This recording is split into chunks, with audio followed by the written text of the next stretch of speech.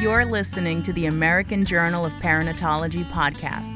Hosted by Dr. Bill Goodnight and Dr. Chris Robinson, each month we take an in-depth look at a paper published in the American Journal of Perinatology.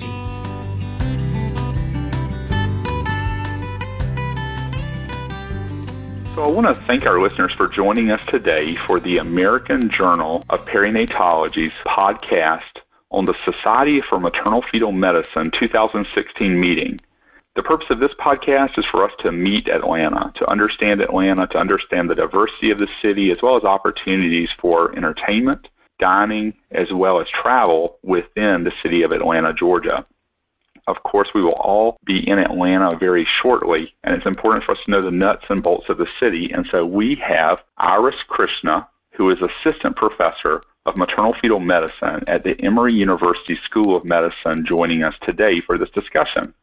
Iris, we want to thank you for joining us for this discussion. Thank you for having me. I look forward to SMFM coming down this year. So you probably have the shortest travel of any of us to come to Atlanta, and this is the reason that we chose you for this discussion. Tell us a little bit about your education and training and background in maternal-fetal medicine. Sure. I graduated from medical school. I'm a Louisiana girl. I was raised in Louisiana, New Orleans, actually, which we were there just a few years ago. And then for residency, came to Emory and did my 4 years at Emory University for OBGYN. And then I actually went into private practice, so I know a little bit about the outskirts of the city for 2 years. And then I came back to do a fellowship in maternal-fetal medicine with Emory and just completed that fellowship now. And this is my first year out as faculty as assistant professor.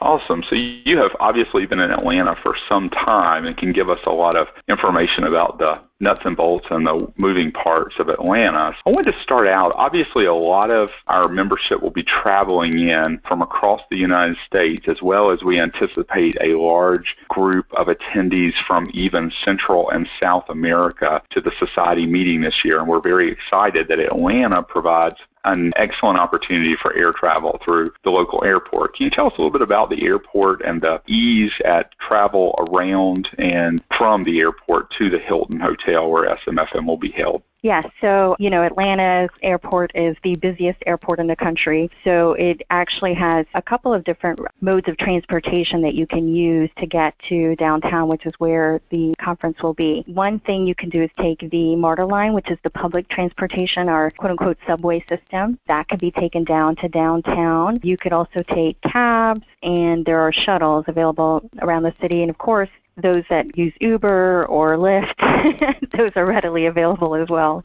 That's awesome. So when flying into Atlanta, I imagine you have a lot of options as far as travel from the airport. Are there any times that individuals should pay attention to when checking in at the Atlanta airport? I mean, what is your experience with checking in for your flight? How much time do you need to allow to make it to and from the airport as well as for check-in?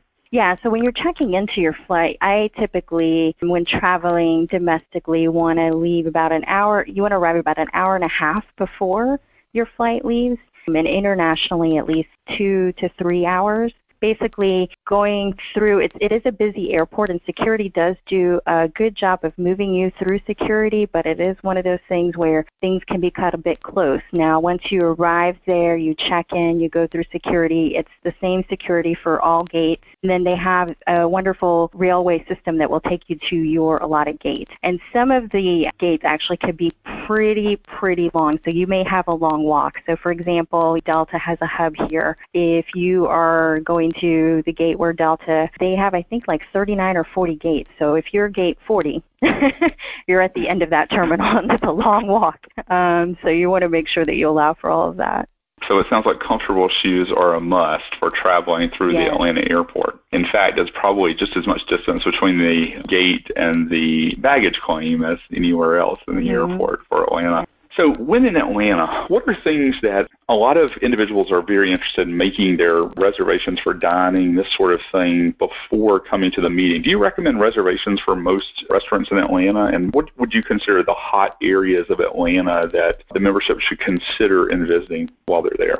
So I think we're very lucky in Atlanta that we have a lot of, I don't want to say top chefs, but the culinary scene here is very active and hip and happening. I definitely recommend that you get reservations for places that you may want to eat at. What's interesting about Atlanta is that we have a bunch of small neighborhoods that come together to make in-town Atlanta. So you have amazing places to eat at each one of them, and it really depends on what type of cuisine or what it is that you're looking for. So, for example, if you're going to something like Grant Park, you may be interested in a restaurant called Gun Show. If you are a Top Chef fan, Kevin Gillespie, and he is from Atlanta, and he actually has about 2 restaurants here that are very popular. This particular restaurant is sort of a take on dim sum with a southern flair. So it's very interesting because you kind of see the chefs working and making their dishes, and then they come to you and scribe the dish to you, and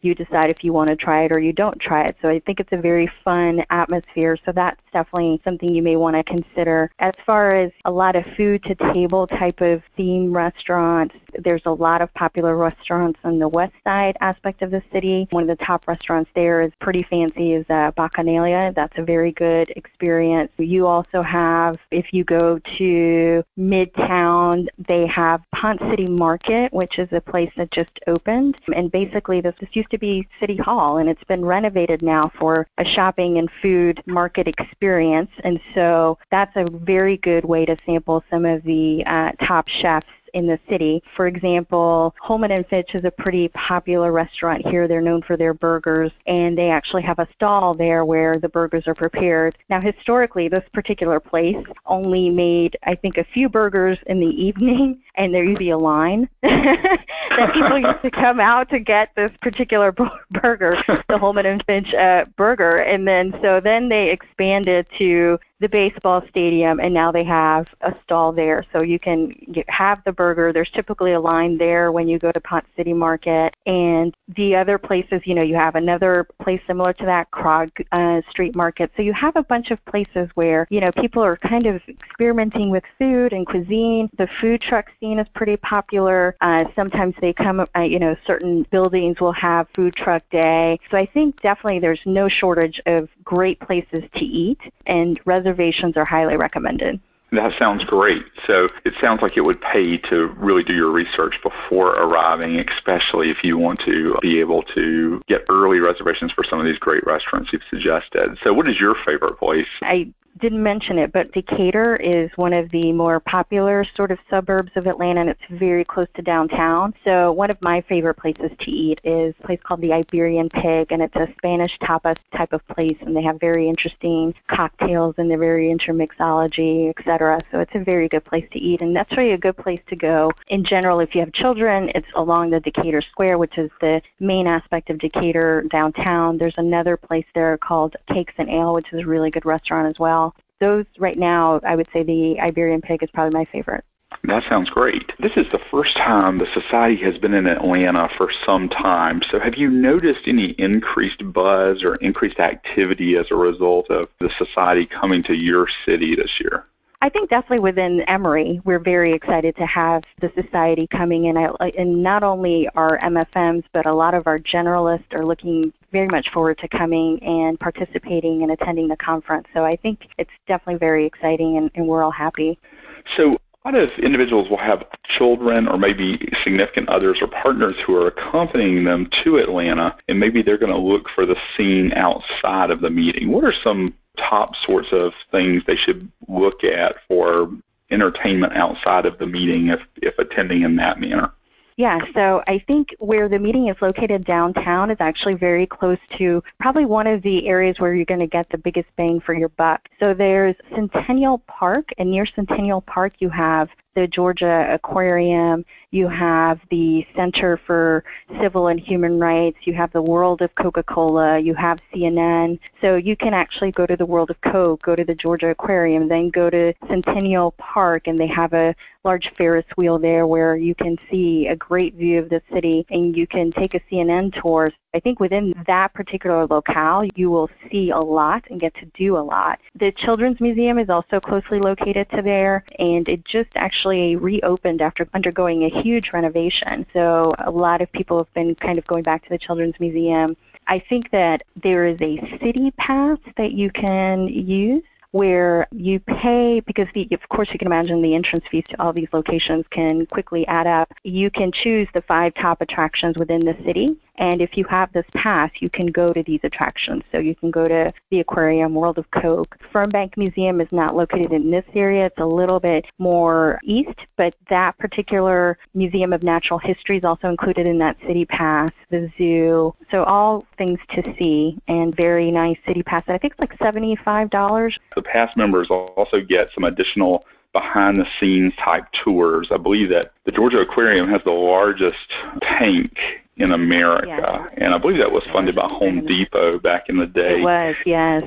So it's a really, really amazing aquarium, but for the purchase price of the pass, you end up having the 5 top attractions covered, as well as some behind-the-scenes beluga whale tours and this sort of thing. So it's nice to know that you have reinforced my experience in Atlanta, which when I took my kids there, this is what we spent time with the aquarium, with the civil rights attractions and history around Centennial Park, as well as the world of Coca-Cola. I believe Coca-Cola was also born here, so lots of history certainly in that area.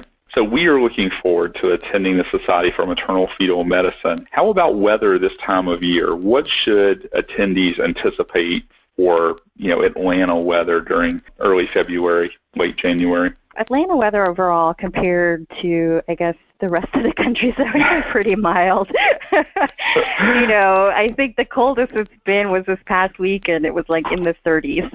So we were, of course, from this part of the city, pretty up in arms going, oh my God, it's 30 degrees. It's really cold. So I would say, be prepared. I definitely would bring a jacket, but you're not going to see snow. In general, you're going to have pretty mild temps, sunny days. So it tends to warm up during the day when the sun is out, and then it cools once again when the sun goes down.